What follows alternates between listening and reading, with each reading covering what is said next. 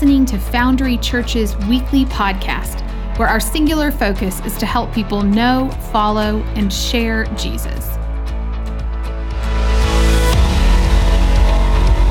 Our hope is that today's message would help you to encounter the living Christ in a new and transformative way.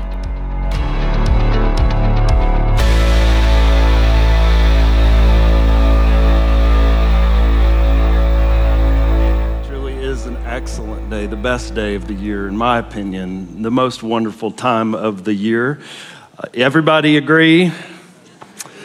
And yet there's much about this season that we could do without, amen? Everybody glad hopefully the shopping is done, the wrapping is done, the obligatory parties are done, the things that we have come to recognize as kind of a mixed bag, I think, in a lot of ways. There's a lot going on in this season. And I always love, today is my favorite time of this whole season because it just feels like something shifts today. And all the busyness and the activity and the craziness and the noise. I mean, I love the Christmas songs. I love the decorations. I love the lights. I love all of that. But there's something that happens about this time that shifts us into a different kind of mode where we slow down a little bit and we reflect on the things that really matter in life. And if I'm honest, sometimes like the expectation of Christmas is a little too high. The expectation of some kind of feeling of perfection, of some kind of feeling of all of the world being perfect is never really met. I know all the kids in the room ready for Christmas, ready for tomorrow, ready for the gifts. Anybody ready for some surprises tomorrow, maybe? I have great memories as a kid of Christmas, and I think sometimes as an adult what happens is the expectation, it never really lives up fully to the expectation of what I remember as a kid. And what I want to encourage you today to do is to consider this, that the message of Christmas, the message that we tell, that the story that was told, that Teresa read, and that we remember on this day is actually a message that doesn't make sense unless we admit that the world is not perfect. This is not a fairy tale story. This is a story of real people in a real place in a real time with real difficulties. And the story is so great, it's the best story because listen, God comes to us, a world full of darkness and brokenness and hurt, and brings joy and brings life and brings his love and shows that the light will outlast the darkness, that the light is what is truly real, that the darkness that we experience is temporary. And so I want to encourage us to see this through the story of one of the extras in the story. One of the people that doesn't get as much attention in the story. He's always there in the nativities, right? Anybody have a nativity set or a million of them, around your house? And I know people collect them and have all different kinds. We have one at our house, and it's like one of my wife's favorite pieces of the Christmas decorations. And it always comes out and goes in a prominent place, and it has all the regular characters. And maybe you've heard this story, but a few years ago, when we were putting it out, Joseph fell. And Joseph's head fell off when he fell, like it broke. And she was pretty upset, like, what are we gonna do? You can't have a nativity without Joseph. And I was like, yeah, but who else has a nativity with John the Baptist in the nativity? You know the story. Like, she didn't find that very funny. I thought it was hilarious. But Joseph is in all the nativities, but he's kind of an extra in the story, really. We don't know that much about Joseph.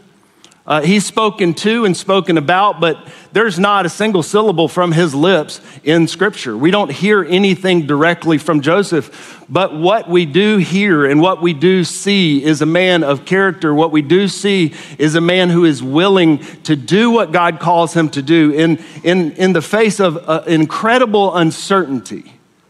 in the face of incredible disappointment and circumstances that were not what he expected. Listen, Joseph and Mary were expecting this to be one of the highest moments of their life. As they were engaged to be married, they were expecting to be celebrating. And the news that the angel brings is not news that we really fully understand, I don't think, today, looking back, what it did to their life, how it rocked their world. Joseph is described as being a man who was faithful to the law. He wanted to please God.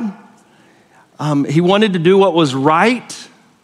He knew the law, and he knew in that day, a woman who was pledged to be married to him, who was found to be pregnant, and when Mary comes and tells him that she's pregnant, this rocked his world, and there were all sorts of options.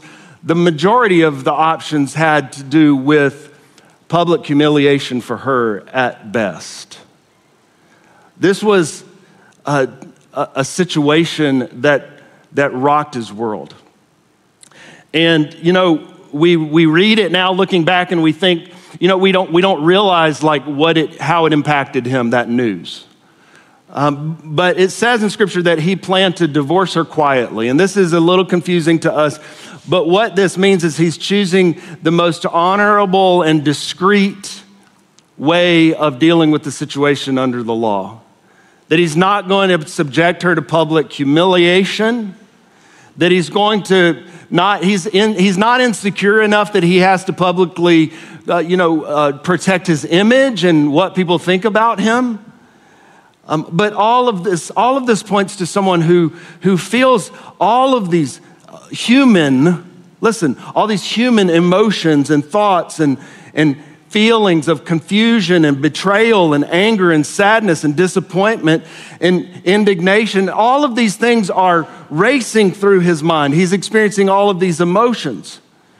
You might say that Joseph is the character that if you've ever gotten more than you bargained for in life, this is the character you should see the Christmas story through, and I believe that's true.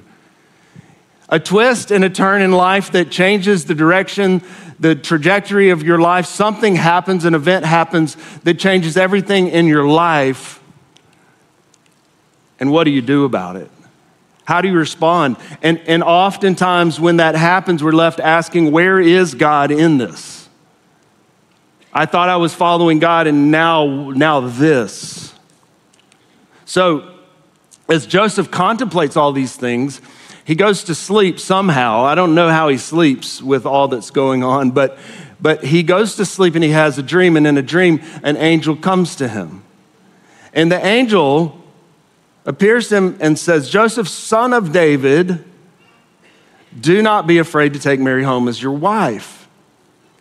I don't know what he's freaked out more at this point with, the fact that an angel is in his dream or what the angel has told him to do, but it surely was disturbing news.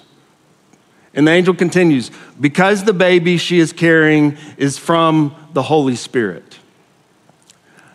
I mean, seriously, Mary's story's true. I mean, you have to imagine what all of his responses were to that news, that she had not slept with anyone but was pregnant by the Holy Spirit. Yeah, right. Couldn't you come up with a better excuse than that? But the angel confirms this. She will give birth to a son, and you are to give him the name Jesus, because he will save his people from their sins. Jesus, the name Jesus means Savior. It's actually rooted in, it's the same as the name Joshua, who plays a significant role in the Israelites and their story.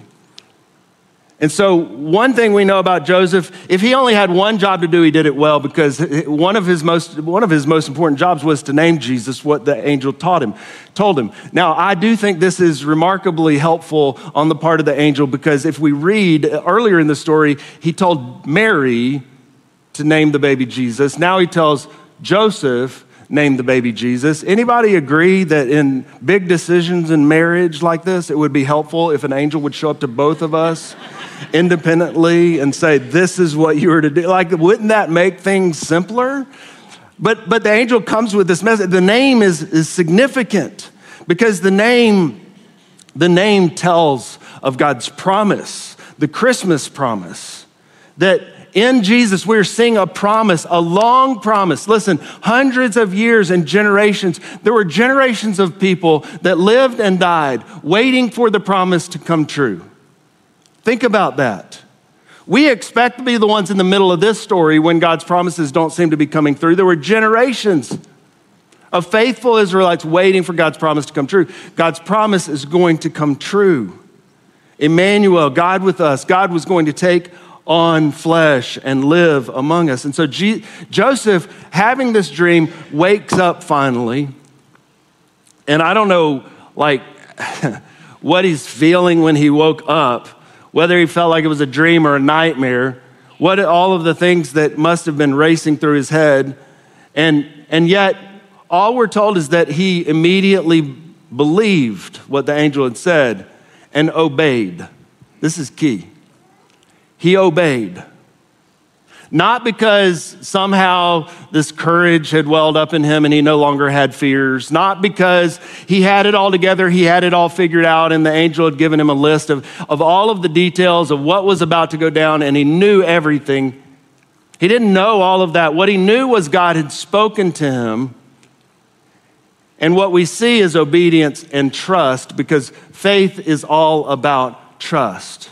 That when God says for us to move, when God's Spirit moves in our hearts, that we trust God and we obey even if we don't have all the details. How many of you know that life, a lot of times, faith, a lot of times is like being 51% sure?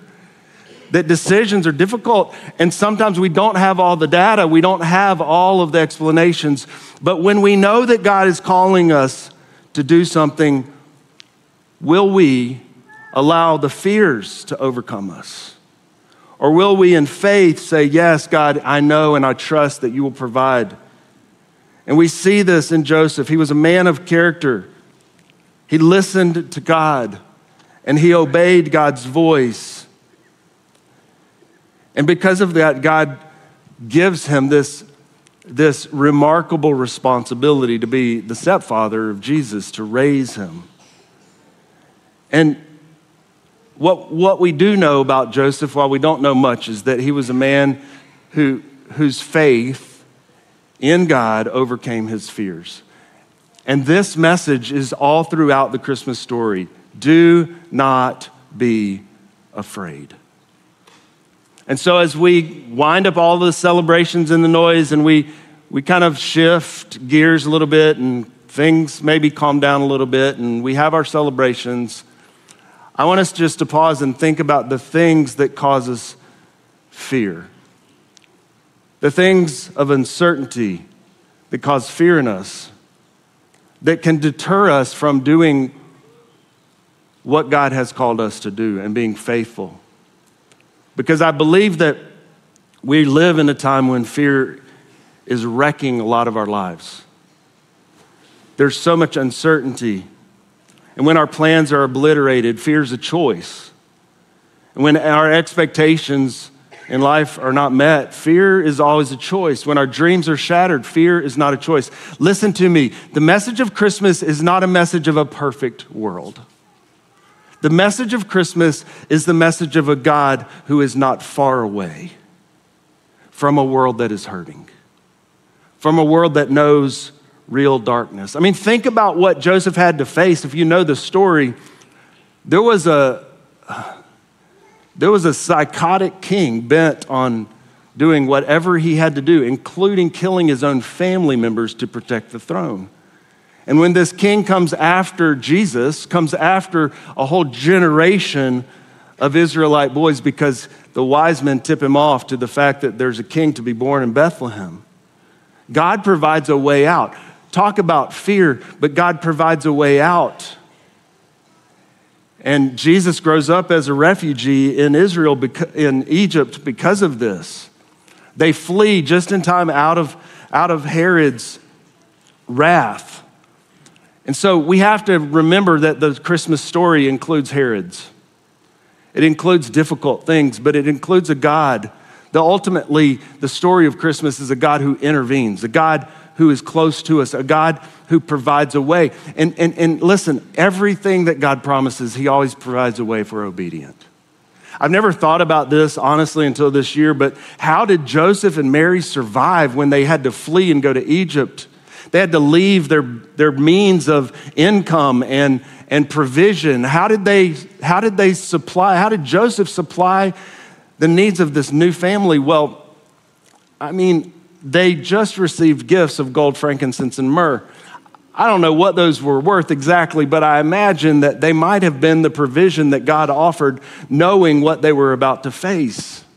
You see, even in that little detail, what we see is God's provision is always just what we need. Was it what they wanted? Was it on their timing? Did they plan on moving away from their home and not knowing if they'd ever return? No, of course not. But God does provide whenever he has called us to something, when he whispers in our ear, and when we step out in obedience, we can trust this, that he is always faithful, that he will always provide. And the key to all this is, I think, Joseph came to the place where he recognized that this was more than about him.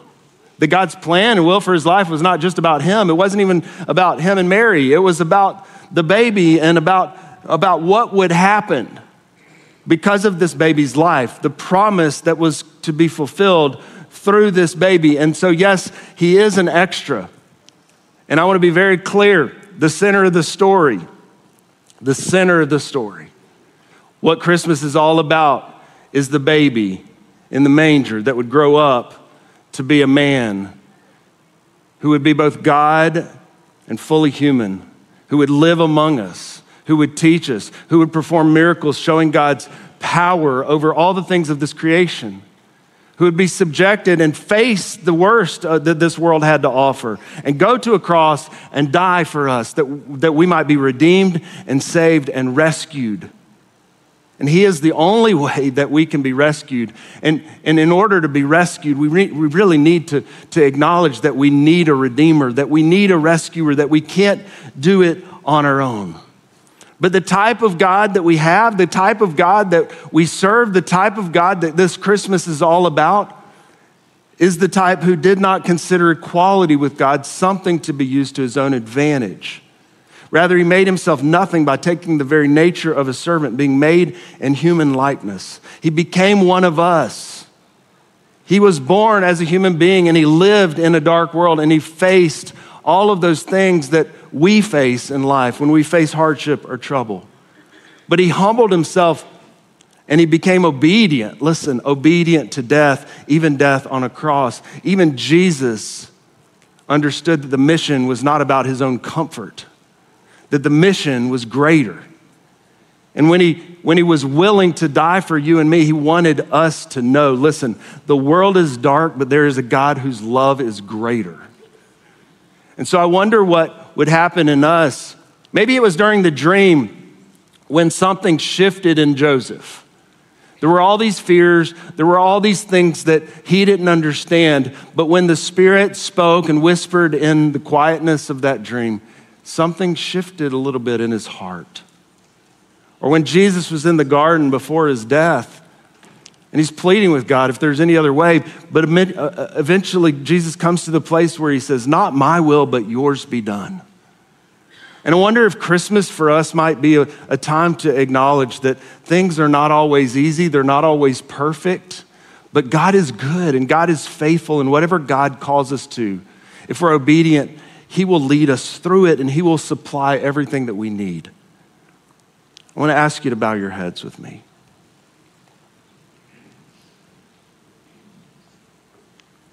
Receiving God's grace starts by acknowledging that we do not have it all together. That this, no matter what we do, we can't make, as wonderful as this season is, all of the preparations, all of the planning, all of the festivities. There's nothing that we can do to make the world perfect, to make it right. But Christmas reminds us that love is greater than hate, that light is greater than darkness, and that God does see the brokenhearted. He sees our confusion, our pain, our questions, our doubts. He sees them all. But in his love, he draws near to us. Emmanuel, God with us. He's not put off by the hurts of this world, but he comes to us. And he offers his peace to those who will humble themselves, who will admit that life, when we make it all about ourselves, it just does not work. And we'll choose to make life about him. And so I wonder what the Spirit would be whispering in our ears today. What fears, excuses, or doubts do you maybe carry into this place? What do you need to give to God? What step of obedience has he been calling you to take? To prioritize the things that really matter, the eternal things. In what ways have you not been willing to acknowledge your need for a Savior? May his love move your heart. And Jesus, we thank you that you came to this earth, that you entered into human history, that you became one of us, so that we could see, so that we could be witnesses of the love of God. For God so loved the world that he gave his only Son, that whoever believes, trusts in him will not perish but have eternal life.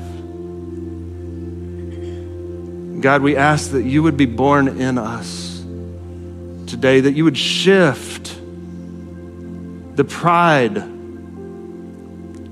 in our hearts, that you would shift the fear in our hearts, that Christmas might be more than just the trimmings, that it might be the truth that God is with us and that his love is born in us. May we receive it tonight. May we obey your voice as you call us to surrender. And may we truly celebrate Christmas, not because it is perfect, but because we serve a perfect God. It's in his name we pray. Amen.